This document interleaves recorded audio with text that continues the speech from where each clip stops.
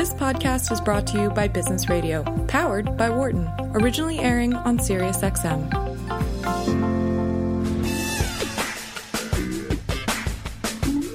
Welcome back to Launchpad on Business Radio, powered by the Wharton School, SiriusXM Channel 132. I'm your host this week, Carl Ulrich. I'm the Vice Dean of Entrepreneurship and Innovation at the Wharton School, and I'm joined on the line now by Michael Farid, who's the co-founder and CEO at Spice. Michael, thanks for joining us. Thank you for having me. Happy you're here. All right, so first things first, you are a 2014 mechanical engineering graduate from MIT, correct? That's correct, yeah. All right, I graduated exactly 30 years before you from mechanical engineering at MIT, so we have that in common. Awesome. I didn't know that. And I was even in a robotics lab, but it was in a building now long gone. But anyway, it's fun to make that connection. It's super cool regardless. Yeah, so 30 years from now, you might be a radio host. That sounds awesome. All right, so Michael, first things first, you've got a nice short domain, and but it does require some spelling. So it's Spice, but that's SPYCE, SPYCE.com, in case someone wants to check you out while we're talking. Give us the elevator pitch for Spice. The elevator pitch. Yeah, sure.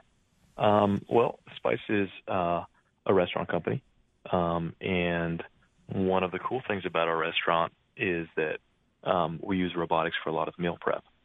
The idea started because we were college kids and we were looking for really amazing, affordable, delicious food, and we found that there was kind of like this trade-off between food that was really good but was really expensive, and then most cheap food was pretty bad. And so as mechanical engineers, our solution was to build robotics.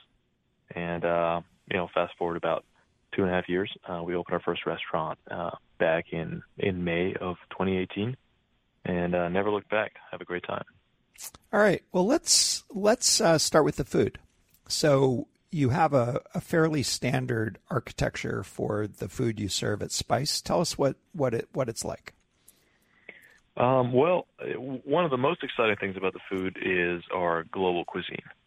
So every bowl at Spice is inspired by a different part of the world. Our most popular are some of the Asian-inspired bowls, as well as our Italian-inspired bowl.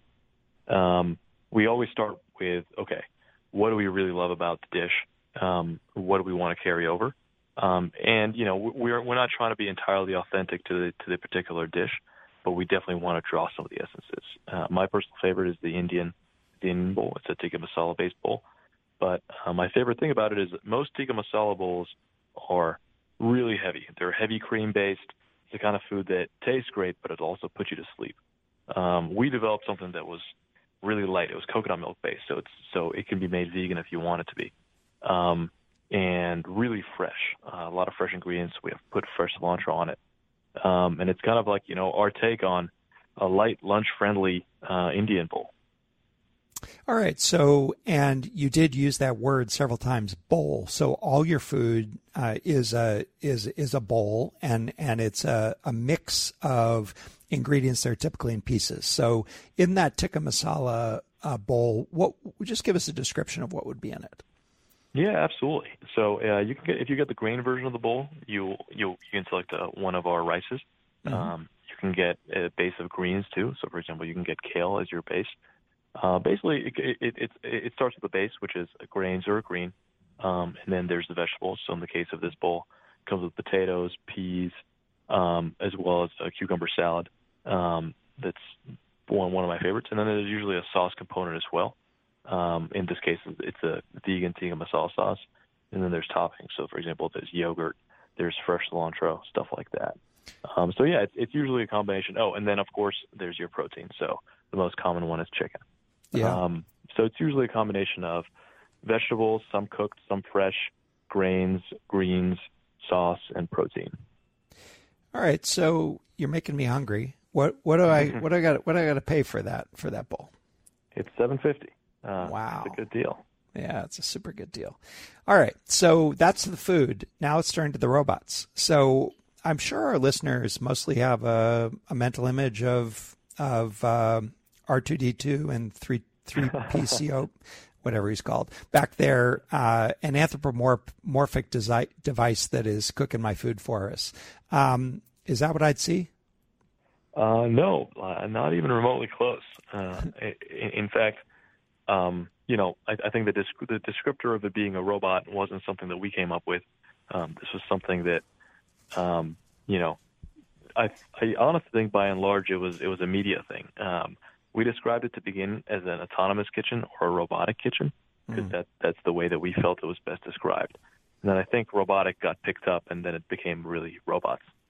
But yeah, I mean, I think what you would see is this sort of beautiful glass instrument-looking thing with you'd probably tell that it was refrigerated behind the glass because you'd see some condensation on the glass. Yeah. You'd see a bunch of containers in the back. You'd see this thing called the runner, which is basically this orange box that sort of flies back and forth at lightning speed. It collects different ingredients. And then you'd see 7 woks that are sort of spinning, kind of like not too different from, for example, a washing machine. Yeah. But the difference is they're 450 degrees hot. The food is inside them. It's sizzling. It's steaming. You can see a lot of energy. And then underneath you've got a sink, which is where the woks get washed. And right in front of that, we've got these things that swivel the bowls in and out. I'm sure that's very, very difficult to picture. But I will tell you that it looks nothing like R2-D2. Yeah. Yeah, I was going to ask you about it because I would not have characterized it as robots. I would have characterized it as a dedicated machine tool used to make food. And but that was a pretty good description. I went and I found a video, and I think they look like almost little cement mixers that sit heated cement mixers the size of a big bowl. It that way. And the design was extremely purposeful. The biggest risk of the business when we started it was, don't you think people are going to be put off by the technology? Mm-hmm. And we agree that was a risk. And so, we worked really hard to flip that ideology. And now instead of it being a detractor, it's actually an attractor. Yeah. In fact, it's become it's become a big story within our storytelling. Now, obviously, that's not where we plan to take the brand in the future. We are we're food first, and we care much more about the food than we do about the tech. But yeah, I mean, there was a lot of purpose in the way that we wanted to present it, the way that we wanted people to work with it, our own staff, and the way we wanted it to look. Yeah. Hey, did you guys design that gear? Is it all custom food prep gear? Oh yeah, everything. We assembled it ourselves inside that restaurant. I mean, we built it with our own hands. Yeah, I was going to guess that, but I thought I'd just verify it. So what is, it's funny you say it because I would have thought that most of the benefit proposition, at least for the initial attractor, as you put it, is the tech. But that wasn't your original motivation. Your original motivation was the unit economics. Is that right? Well, so the initial motivation was to solve a need that we had. But the need was low cost, right? Correct. It was, but it wasn't the economics of the restaurant, so to speak. It was more like personal economics. It was, we wanted to break this, the price quality trade-off that consumers have today. So that was definitely the initial need.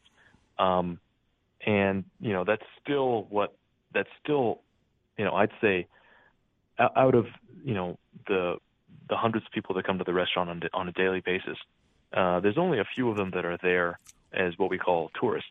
They're there to check it out, to take pictures, to put it on their social media feeds. And we love having them over. It's a ton of fun. It's a ton of fun to talk to them and tell them more about it and tell them more about the story.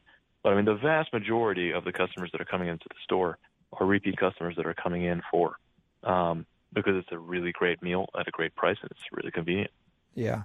Do the economics? I mean, I'm guessing you had to make the case either through empirical proof, or through analysis that the unit economics pencil out. Does in fact the use of automation really dramatically lower the price? Absolutely, yes, it does. All right.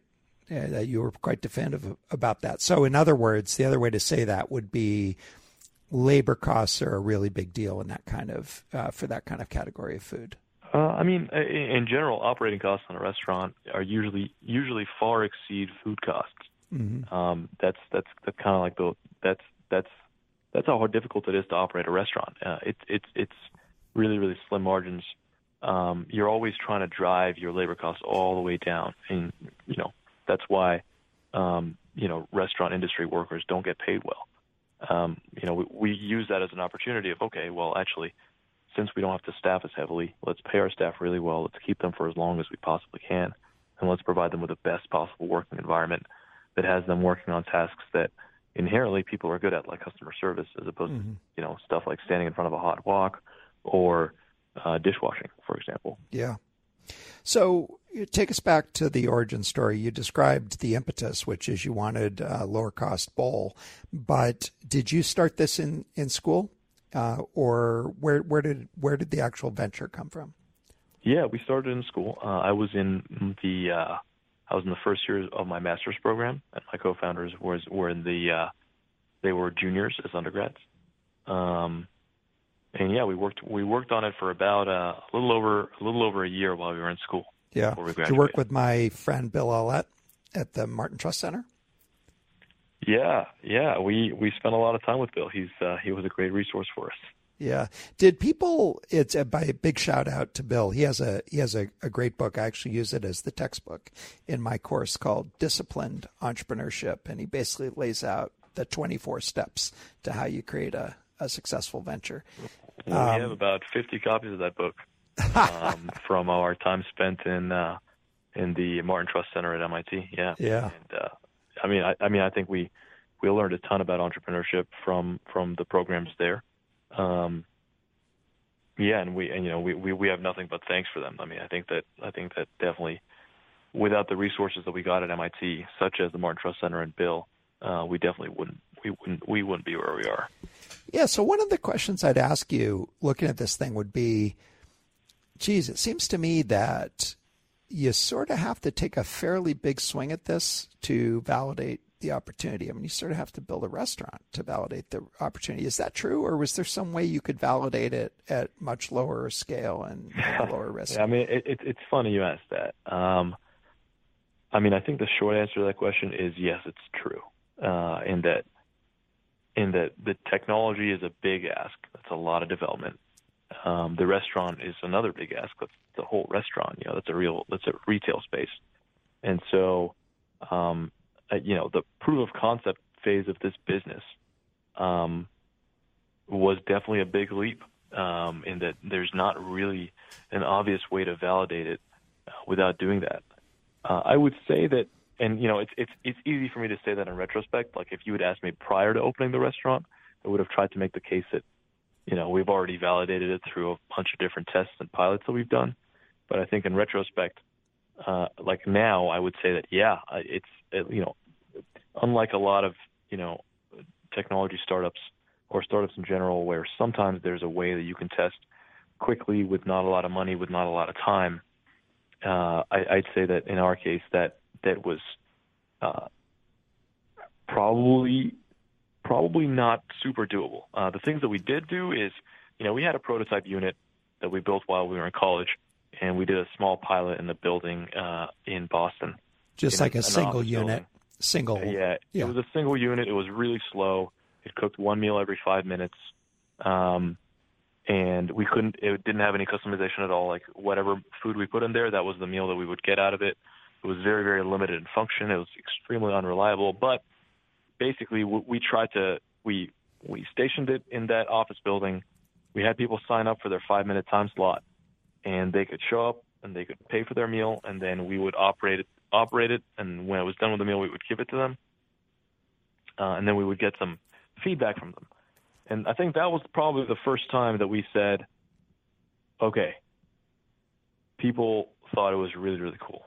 Yeah. That was enough validation for us to invest more of our time into it.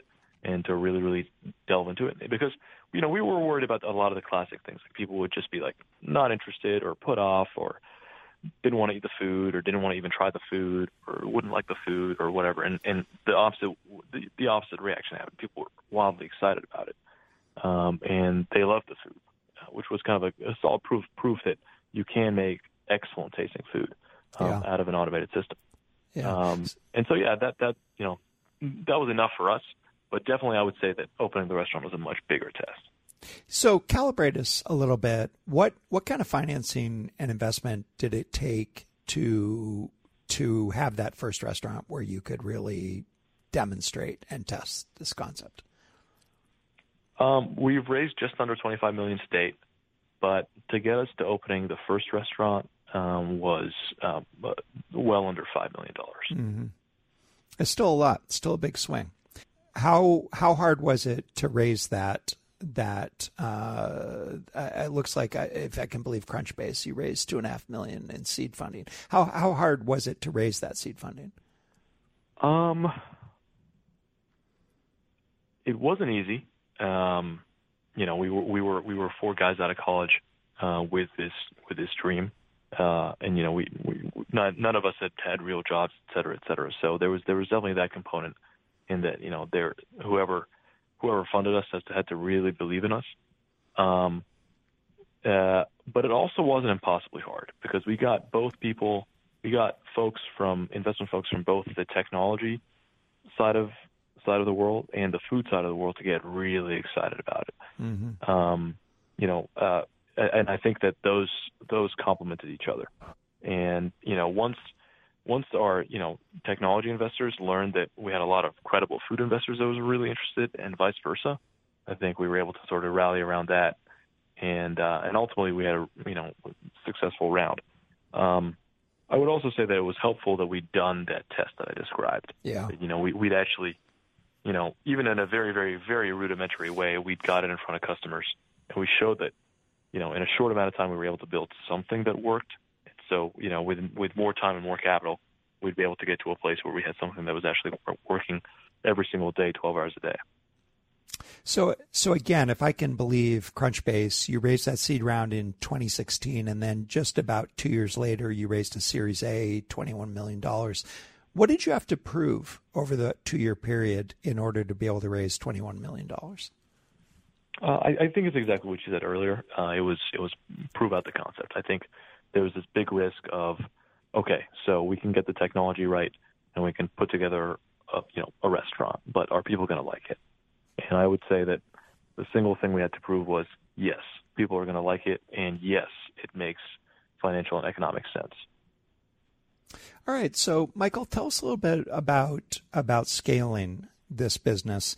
You proved it out in one restaurant. People are excited. You've got, I think I read somewhere you're serving like 500 people a day at this location. How do you think about scaling this business, and what are the key challenges? Key challenges is probably real estate. There's, at the end of the day, scaling a restaurant is physical spaces. It's the whole, you acquire the real estate, there's the lease process, there's the construction, there's, installing the unit, and then there's launching. So, there's definitely challenges all around that. And that's probably the main growth limiter in terms of scaling, is basically finding the right real estate and building it out. We honestly look at it as like a little bit of a real estate play, and a little bit of a brand building play. I would say our brand today is kind of at its infancy, and we as a company and we as founders really want to develop that and get our message out there in something that starts with food, because that's really important to us, and that's really important to our customers. And so we're not yet at the point that we're trying to stamp out these restaurants in a really, really fast way. Our goals for the next 24 months are probably a little bit more modest than that, mainly because we did a lot of proving, but we also did a lot of learning. And so there's a lot that we're still working on on both the tech side, the food side, the experience side, that we want to get really, really, really right before we start stamping restaurants out quickly. So yeah, I see it as two phases. There's kind of like the honing it in and really, really nailing it down, and then there's the scaling. I'd say we're currently in the honing it in phase. Yeah. If you're just joining us, you're listening to Launchpad on Business Radio, powered by the Wharton School, Sirius XM, Channel 132. I'm Carl Ulrich, and I'm speaking with Michael Farid, who's the co-founder and CEO of Spyce. That's SPYCE. So, Michael, I want to. You said that the critical capability in scaling was real estate, and yet here are the four of you that are robotics engineers fresh out of school. So talk a little bit about what you've had to go through to bring the right people into this team and what kind of challenges you faced in doing that, or whether you're probably right in the middle of it. Yeah. I mean, I think team building is something that totally transformed after we opened the restaurant. Before we opened the restaurant, there was a lot of selling the dream and really, really trying to show people what our vision for it was. Now that we have a restaurant out there, it starts with, it starts with eating at the restaurant. And I think the restaurant is a little bit like a little piece of our personalities, a little piece of our vision that I think people can really latch behind. That's not to say that, finding really talented people is easy. But I think that the way that we've had the most success building our team has definitely just been letting them into our world and spending time at the lab, spending time at the restaurant, and really telling them about what we care about, beyond making a profit, what's really important to us. Mm-hmm. And if we align on those things, that's a great kickoff to what could be a potentially great, team or team member. All right, so let's just spend a few minutes talking about food development. I mean, in some ways, you've made in any one of these restaurants, you've laid out a million or a couple $1 million in capital equipment, and it imposes some constraints on what you can cook. So, how do you think about food development and working within those constraints? Well, I mean, I guess like the constraints are not quite as rigid as you might expect. In fact, I would say the constraints are not too different from what you probably have seen in other fast casual restaurants. Mm-hmm. Every restaurant has its own operation. It has its own set of equipment. It has its own set of, the staff has their own set of skills. And so in general, when you're developing food for fast casual, there are constraints that you have to work around, primarily based around the fact that you're not trying to serve 50 people during dinner. You're trying to serve a whole lot more than that, which means that you got to do things a different way and really try to innovate in your processes.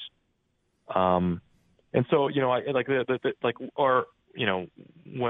when we work on food development, it starts with what are we really excited about, and then it gets into, okay, what do we need to do to make sure that it works really well within our capabilities and within our system? But usually there's not a tremendous amount that has to be totally changed or revamped because of the technology.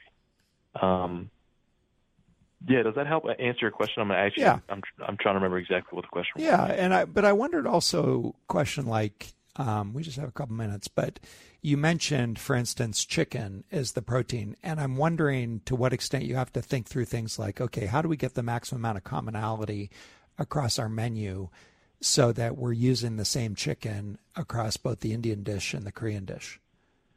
So, I mean, that's a great point, and that is definitely something we think about a ton, is how can we cross-utilize ingredients so that we can limit the number of SKUs, so that we can make our supply chain more straightforward and generally reduce our operating overhead. Mm. That's really important. But I guess probably the point I was trying to make is that that's not just with us. That's most fast casuals look at their menus and they're trying to increase cross-utilization and try to use ingredients in more than one dish, but try to use in 2 or 3 dishes. Yeah, even a Chipotle or something like that, right? Definitely, yeah. And I would even say we probably have more SKUs than the average fast casual. Yeah. Just because we're newer and we haven't really optimized yet. Yeah. Well, Michael, we just have about a minute left, but give us a sense of how it's going.